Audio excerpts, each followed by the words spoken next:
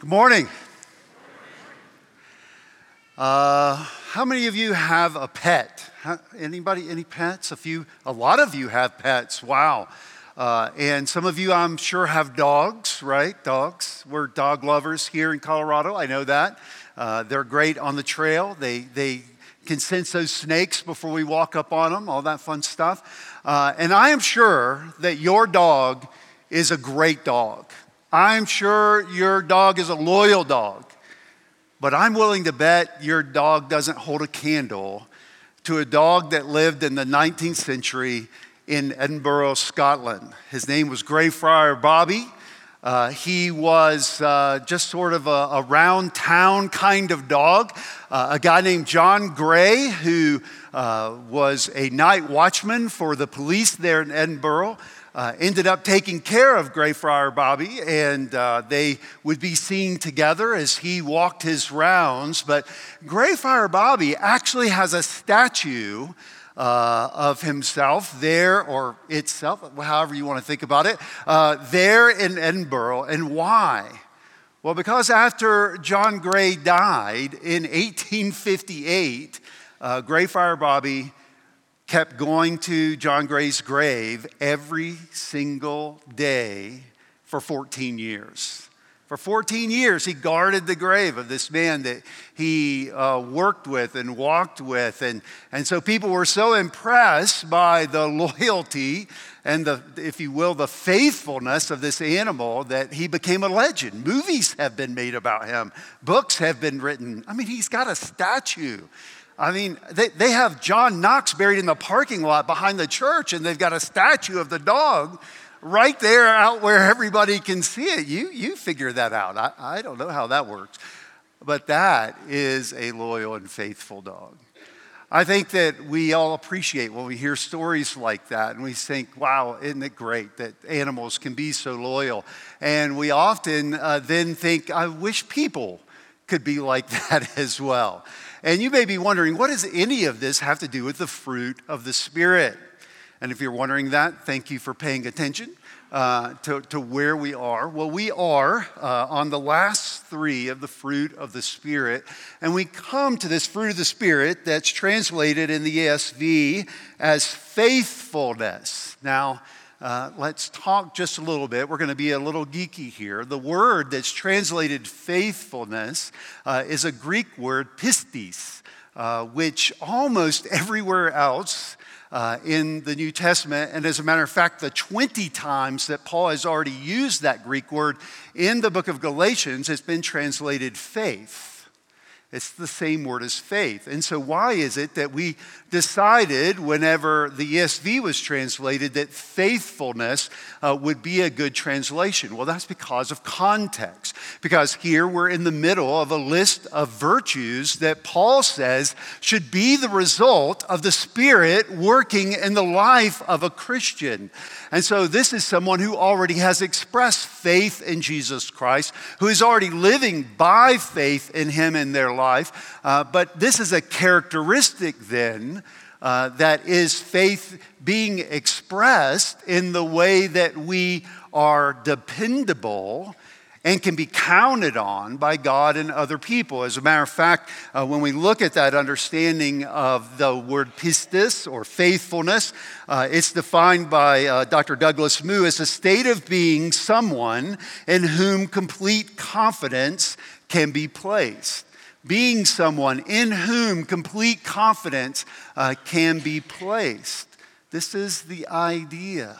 Now, having said that, I do think it's important as we look at this word for us to cover two things here at the beginning of this message. While it may not be primarily a word pointing to the reality of faith, I at least want us to talk about faith just a little bit. So here's what we're going to do as we look through this passage together. We're going to look at saving faith, living faith, a foundational faithfulness, and then finally reflective faith. And so first, saving faith.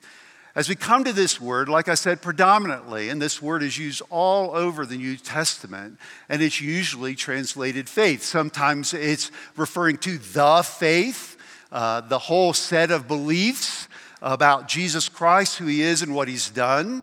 But more than not, we see it as a description of what we do when we take God at His word, when we trust in Him, when we believe what He has said, and we lean on what He has done. We really see that beautifully in John chapter 20 and verse 30 and 31. The Apostle John, after writing this beautiful and amazing gospel, toward the very end of his book, he tells us why he wrote the gospel.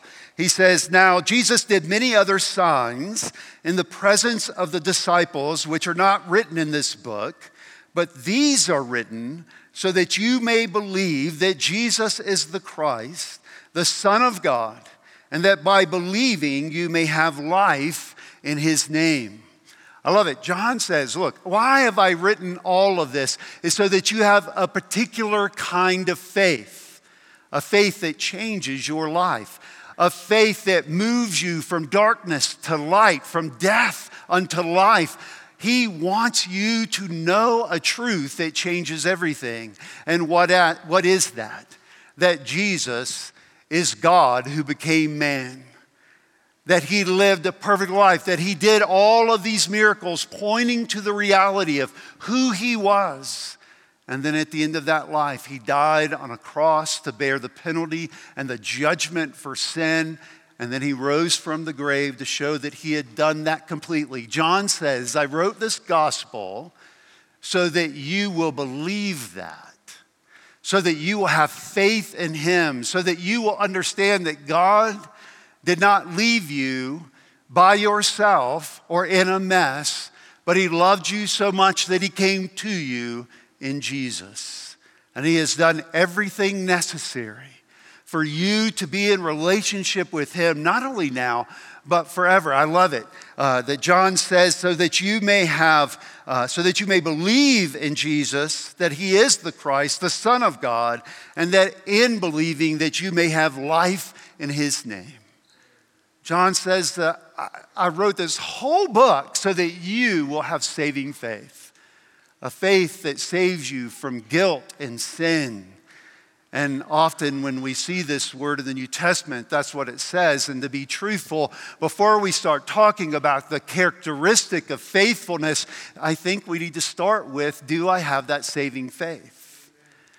You may be somebody who's heard the story of Jesus maybe half a time, or one time, or 100 times, or 1,000 times.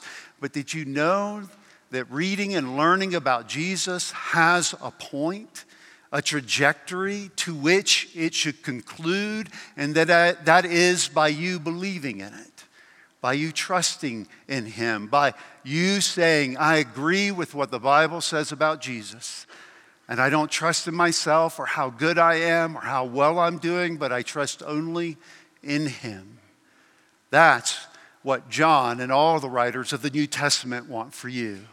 They want for you to have a saving faith. But then there's a second kind of faith. It's very related to this first idea of a saving faith, and that is a living faith, a living faith. Already in Galatians chapter 2, verse 20, we hear the Apostle Paul say, I have been crucified with Christ. Isn't that great? That's Paul saying, I've come to that point of understanding that I don't depend on myself, but I identify myself so much with Jesus that what's true of Him has become true of me. And I've been crucified with Christ. And he says, it is no longer I who live, but Christ who lives in me. And the life I now live in the flesh, I live by faith in the Son of God who loved me and gave Himself for me. Don't you love it? The Apostle Paul is saying faith is not a one-time experience. Saving faith is essential. Yes, you have to come to that place where you understand what the Bible says about Jesus and trust in it. But it's not something that's just one time. It's something that's an every single day of your life kind of thing. There is a living faith. Paul says, the life I live right now, many years after I met Jesus on the road to Damascus, the life I live right now, I live by faith. That is, I continue to find my identity, my significance in Jesus. I continue to look to him for the strength, the grace, and the wisdom to live this life. That's what Paul is saying. I no longer live. I love that. You couldn't make a more stark contrast. He's saying, spiritually speaking, it's my goal that Paul/Saul, he doesn't exist. I just want Jesus to be here in me and working through me. And how does he step by step approach that kind of life? He says he does it by faith. And folks, Paul has been talking about this throughout the book of Galatians, so I don't want to necessarily overdo it, but I just want to reiterate one more time that living faith is so crucial, that we do not have that mistaken idea in our mind that faith's something we had.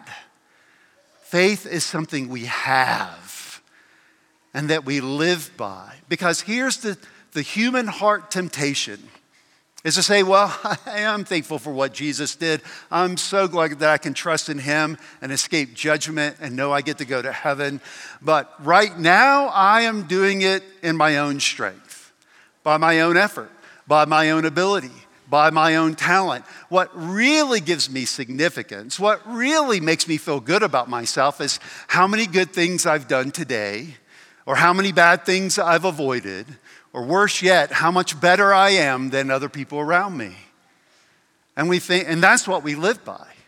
We live by our own efforts, or by how much or slightly better our efforts are than all of the terrible people that we read about on the internet.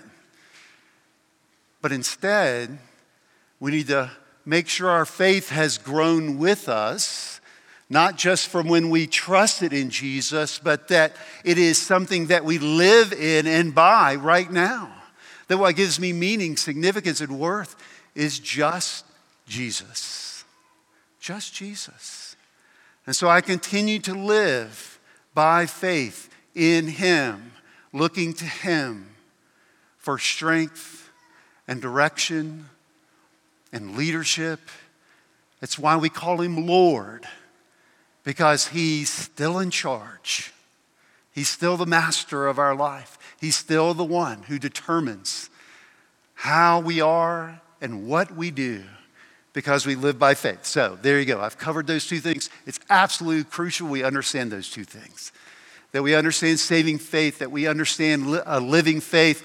But then I want us to understand this foundational faithfulness. You've already heard it today. One beautiful thing about our staff actually writing our confessions of sin as we've gone through this series is they're amazingly tied to the text.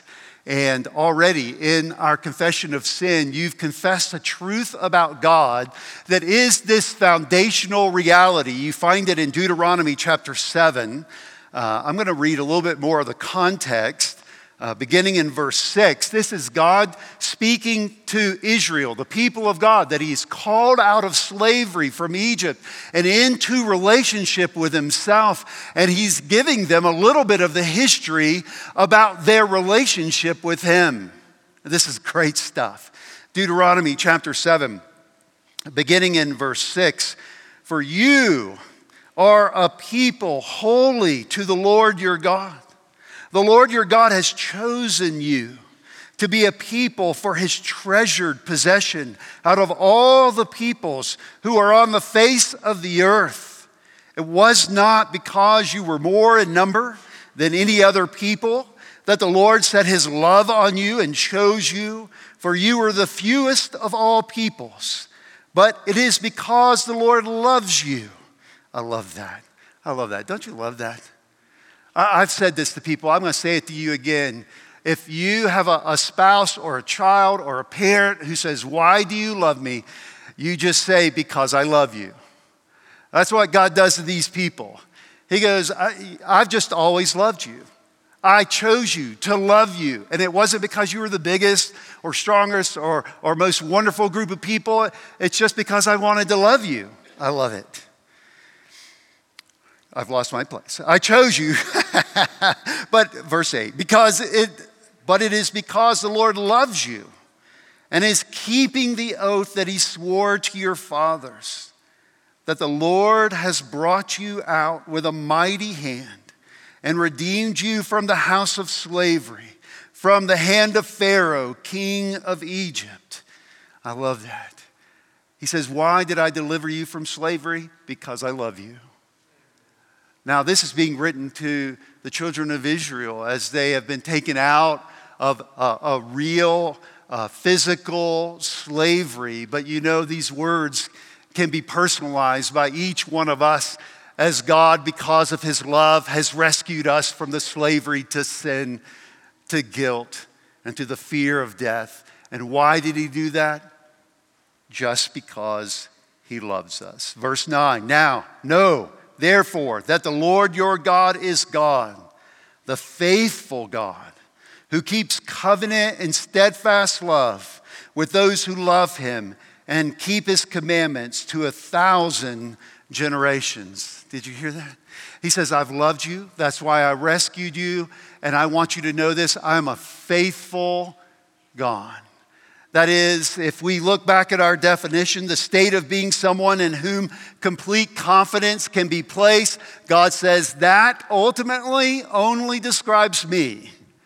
I'm the only one in all the universe in whom complete confidence can be placed, because I am a faithful God. He says, I will show that faithfulness for 1,000 generations. And you know what? We're still sitting here today under the umbrella of God's love and electing love, and it shows off the faithfulness of God for 1,000 generations. Isn't that great? That's the foundational faithfulness. As we've said, in each of these characteristics that Paul is praying, the people of God in Galatia and the people of God in Colorado Springs will exhibit. They are all rooted in the character of God and who he is and his attributes and the way he describes himself. And here, as he's trying to help the people who have been slaves for over 400 years get to know him, he says, here is definitely one thing you need to know. I am faithful.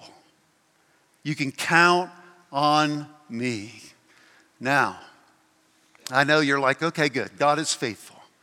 Well, what does that mean for me? How do I know, how do I observe if faithfulness is growing in me? How do I know if the Spirit is at work in me doing what Paul wants?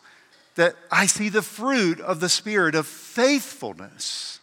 Well, how do we know? Well, let's look at descriptions of how God is faithful, and then we can ask ourselves, are we seeing at least a reflection of that faithfulness? Do we have a reflective faith? We can see it in many different places. In Romans chapter 3, verse 3 through 4, I love it. Paul's in the middle of a description of how every person, whether they're a Jew or a Gentile, is liable to God, to judgment because of our sin.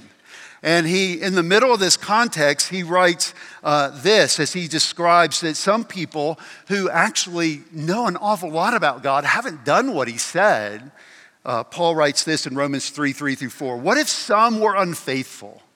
Does their faithlessness nullify the faithfulness of God? By no means. Let God be true, and everyone were a liar, as it is written, that you may be justified in your words and prevail when you are judged. I love that. I love that comment. That's such a beautiful quote, isn't it? You know, let me read that, the part that really hits me. Let God be true, though everyone was a liar. I love that. In other words, Paul is saying it doesn't matter if every single person who claims to be a follower of God is in fact faithless. It doesn't make God any less faithful. He says God is true, even if everybody else is a liar. And I don't mean to offend you guys, but we're all liars at times. But it doesn't deteriorate the truthfulness of God. That is an aspect of his faithfulness. Okay, so let's ask a question. If our job as people made in the image of God, designed to reflect his glory, his character, in this world, if a way God shows his faithfulness is that he is true, even if everybody else is a liar, then I think that means that if we're a reflection of that kind of faithfulness, that we will be speakers of the truth. That we will seek, by God's grace, to grow by his Spirit in the ability to speak the truth. Now, I know that sometimes people say, well, being faithful is just being nice. Is just being there and giving that little smile, that grin of acquiescence. Well, no. God is not just there, he's there and is speaking the truth. Tim Keller, when he talks about this particular fruit of the Spirit, he says that the counterfeit of this is the counterfeit of someone who's faithful is someone who never speaks the truth in the moment of need to the one who needs to hear it. That's not being faithful. Because it's not being helpful. God is true. That's how he expresses his faithfulness. And related to this is he's straightforward. I love it. In 2 Corinthians chapter 1, verse 18 and 19, this is such a majestic passage. I almost hate to just quote these awesome passages, but hopefully it'll cause you to go back and read and think about the context and what these passages are saying. But here in 2 Corinthians, Paul is defending himself because clearly the church in Corinth think that he plays it fast and loose with the truth. Because he had said he wanted to come see them and he didn't come see them. And so there's a controversy going on here. And Paul is saying, look, that's not the way I am. That's not my character. That's not the way I understand faithfulness. And so in 2 Corinthians 1:18 through 20, we read, as surely as God is faithful. I love that. Paul says, look, let's start with God's faithfulness. He's faithful. As surely as God is faithful, our word to you, Paul speaking to the Corinthian church, has not been yes and no. For the Son of God, Jesus Christ, whom we proclaimed among you, Silvanus and Timothy and I, was not yes and no, but in him it is always yes. For all the promises of God find their yes in him. That is why through him that we utter our amen to God for his glory. I love that. Paul is saying, I love it. Paul throws in the middle of a description about God being straightforward. He's not yes and no. That means he's not flippant. He doesn't go back and forth. He's not inconsistent. He would never make it in politics, right? He's never. I try to see if you're awake every now and then. It's a test. I'm not going to tell you your score, but it's not great. Anyway, so God's not like that. God's not slippery. He doesn't go back and forth. It's not sometimes yes and sometimes no. That's what Paul says. And as a matter of fact, in the middle of that, he gives this glorious truth. He says, in reality, every single promise God has made is yes in Jesus. Man, that one will make your heart sing. Every single promise finds its yes in Jesus. And so you say, how did God fulfill that promise? Look to Jesus.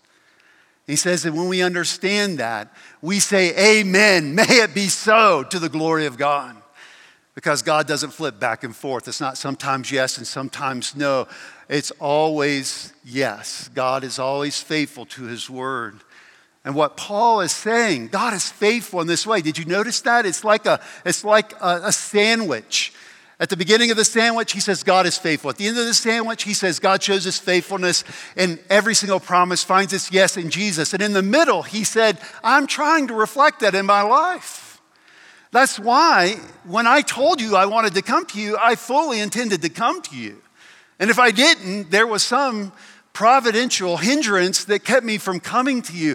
I was not duplicitous in my heart. I was straightforward. I wanted to come to you. I love that. He sandwiches his own faithfulness, his straightforward faithfulness, based on the faithfulness of God. And isn't that something we should do as well?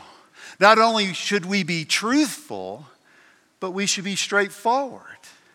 It shouldn't, with us, sometimes be yes and other times be no to the same question. It is that we are consistent, that we're straightforward about the truth. Now, I don't know if you ever had this happen to you, but sometimes people closest to us, for instance, people in our family, will call us out on those inconsistencies. Have you ever noticed that? It starts very early in life. I remember when my daughter was very, very young. I think she had only learned to speak in the previous few months, but Karen was always one to talk to our daughter Anna Grace. So whenever they started the day, Karen would say, "Okay, here's what we're going to do today." Very exciting. We're going to get up. We're going to get dressed. We're going to go to the library, and then we're going to go to the store, and then we might go by Chick-fil-A. And so Anna Grace is like, "Okay." And so they're driving along, and they go to the library, and inevitably Karen sees someone that she talks to longer than she thought, and they go directly to Chick-fil-A. And it would not be uncommon in the back seat for Anna Grace to say, Mom, you said we were going to the library, to the store, and to Chick-fil-A. And we're going from the library to Chick-fil-A. Inconsistency. You said library, store, Chick-fil-A, and now we're going library, Chick-fil-A. How can I trust you? No, as a 2-year-old, she didn't go that far. But effectively, what she was saying is there's an inconsistency. I don't know about you, but if you're in any kind of relationship with somebody, eventually you will have this conversation. You will say, well, I've decided, to wear the blue suit this week. And this person who's close to you, maybe a spouse, maybe a boyfriend or a girlfriend or whatever the case may be, they say, you said you were wearing the gray suit. And it's like, why do we love to do that? Does it matter whether I wear the blue suit or the gray suit? I know some of you are like, I'd just be thankful if the pastor wore a suit. But neither here nor there. And we find those inconsistencies oftentimes are more serious. In other words, if we're going to reflect the faithfulness of God, not only are we truthful, but we're straightforward in that truth. It's not sometimes one thing and sometimes another, but we're consistent. Thirdly, I love it as we continue to look at the faithfulness of God, we find that it is cooperative. It is cooperative. It helps us. I love these passages. For instance, in 1 Corinthians chapter 1, when the Apostle Paul is greeting the church there, he says in verse 4, I give thanks to my God always for you because of the grace of God that was given to you in Christ Jesus, that in every way you were enriched in him in all speech and all knowledge, even as the testimony about Christ was confirmed among you, so that you are not lacking in any gift as you wait for the revealing of our Lord Jesus Christ, who will sustain you to the end, guiltless in the day of our Lord Jesus Christ. God is faithful, by whom you were called into the fellowship of his Son, Jesus Christ our Lord. I love it. Here, as Paul begins his letter to the Corinthians, he wants to remind them of this marvelous truth that God has called them and that God is faithful and will sustain them so that they get all the way to the end, guiltless in the day of Christ Jesus. This is such a popular refrain in Paul. We see it again in 1 Thessalonians 5, 23 and 24, and Philippians chapter 1, verse 6, where he says, I am assured of this, that he who began a good work in you will complete it until the day of Christ Jesus. What is he saying? God's faithfulness exhibits itself in that he will support you all the way to the desired destination. What is the desired destination of every believer? That we make it to the end faithful in Jesus Christ, that we trust in him. And he says in each of those passages that we will come to a day of completion when our struggle with sin will finally be over, when the corruption of our flesh will finally be dealt with. And Paul says, God is faithful. He will be with you all the way to the desired goal. He will be helpful. He will be cooperative to you. I love that.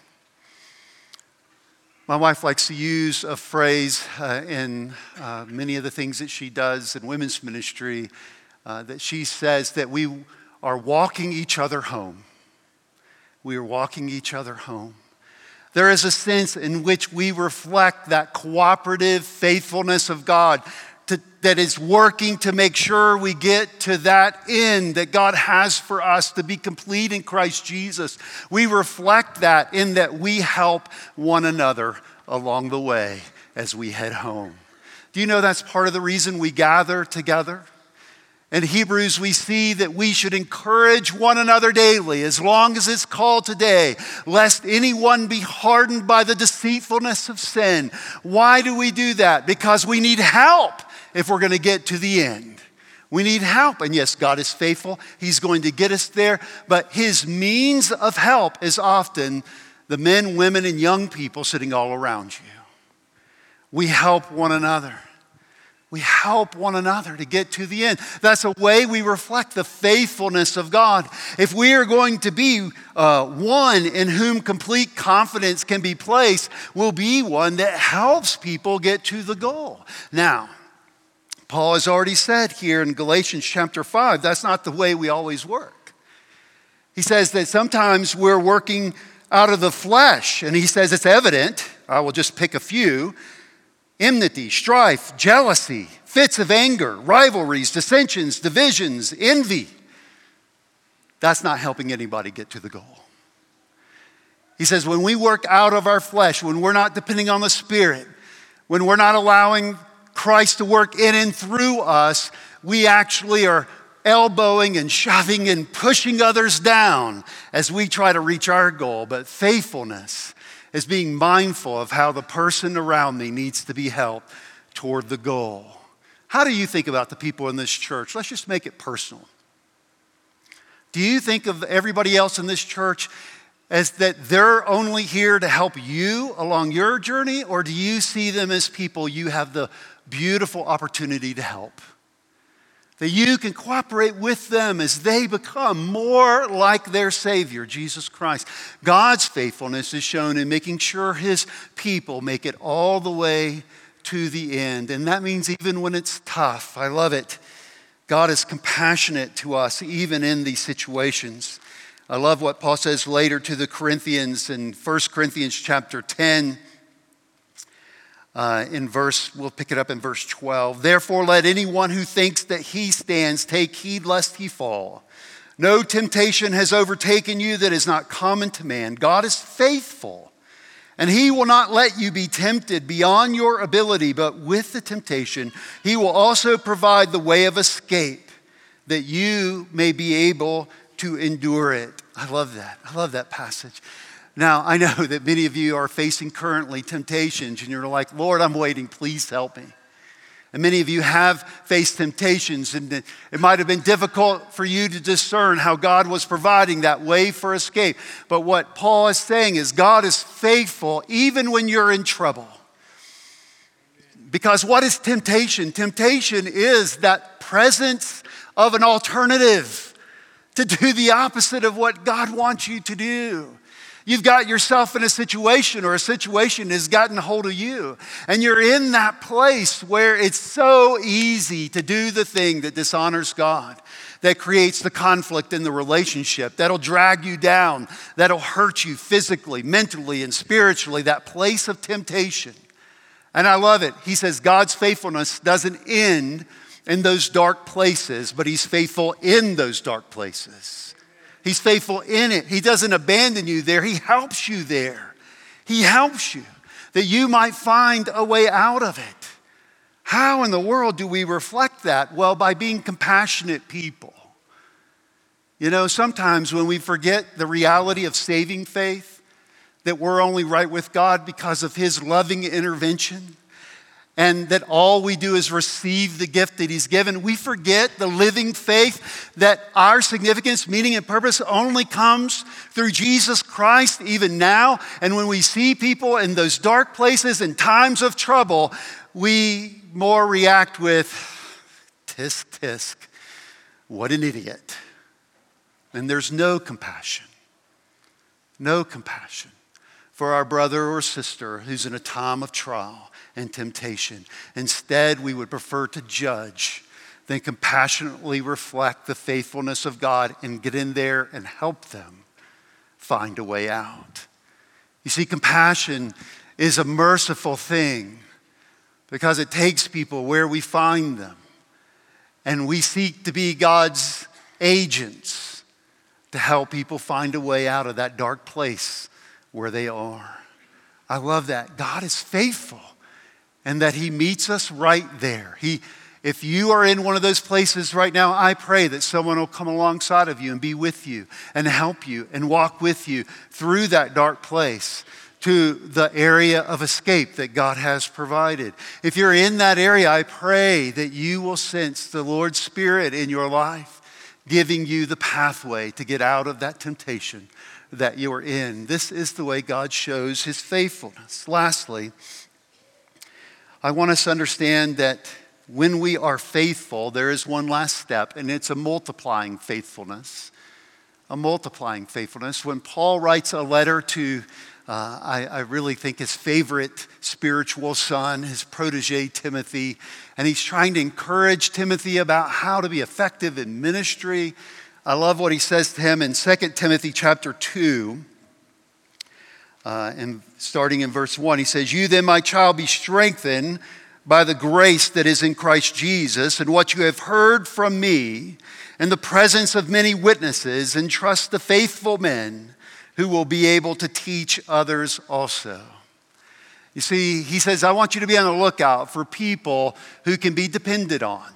People you can put your trust in. Faithful people, not only faithful to you, but faithful to God's word. I want you to find those people who love the word of God, love what it teaches. And he says, I want you to train them so that they can then share that word with other people. Do you know that the church doesn't move forward unless we are faithful in the sense of telling the story that we've heard to others?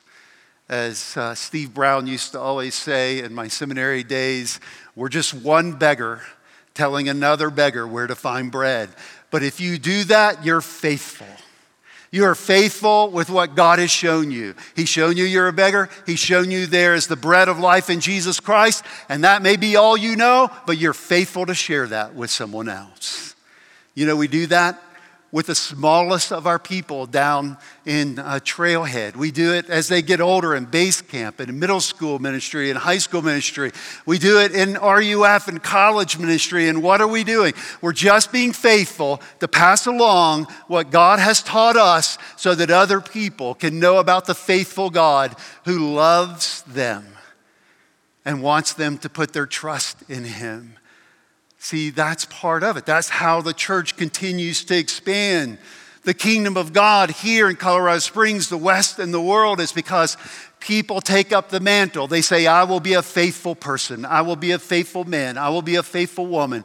I will not let everything God has taught me end up being a cul-de-sac inside of my head and heart, but I will be a conduit, spreading it to whoever will listen. By reflecting His faithfulness, by being there in the dark places with people, showing compassion for them, by coming alongside of them and helping them toward their goal, by being straightforward and truthful, I will reflect by His grace as the Spirit works in me, His faithfulness. You see, this is what Paul wants for the church in Galatia and for us. And again, how does this happen? I have to say this every time. Anytime you talk about an ethical principle, you have to say this. You will not see this characteristic grow in you by straining for it. This is not the moment for you to be on the weight bench and you're like, okay, I'm going to throw that weight of faithfulness on there. You know, that's not the way it works. I know y'all are like, that is not the way I lift weights, man. Clearly, you're going to hurt yourself, Pastor Chris. That's okay. I don't do it. It's fine. But I think we often think that way. I'm going to throw the weight of faithfulness on there, and I'm going to strain until I can get that thing over my head. And notice Paul says, we have to reiterate this. This is the fruit of the Spirit. Amen. This is Jesus living in you through his Spirit. This is you continuing to trust in him. This is the characteristic that, depending on him, will cause to grow through the power of his Spirit. And so what do I do with this? If I think, man, I need to see these characteristics of faithfulness growing in my life, repent of trying to do it yourself. Repent of the many ways you haven't been faithful and ask Jesus for help. Amen. Lord, help me. I'm telling you, that's your best prayer. Everybody can remember that, right? I don't know. I'm going to test you. Say it with me. Lord, help me. I knew you could. And when you mean it and you're crying out to him, forgive me, Lord, help me. The Spirit works in our life to grow love and joy and peace and patience and kindness and goodness and faithfulness. Let's pray. Heavenly Father, we love you. Thank you for how faithful you are to us. Lord, your word is right. Let you be true and every man a liar, for we are. We are inconsistent. We are purposefully faithless so many times. And yet your faithfulness is not diminished. Your determination to show your love to your people. Your absolute relentless love shown in tangible ways to us never ends. Oh Lord, I pray that we will see faithfulness growing in our life, not because we're trying harder, but because we are leaning more fully upon Jesus and seeking your help to produce this fruit in our lives. Give us grace. We pray even now in Jesus' name. Amen.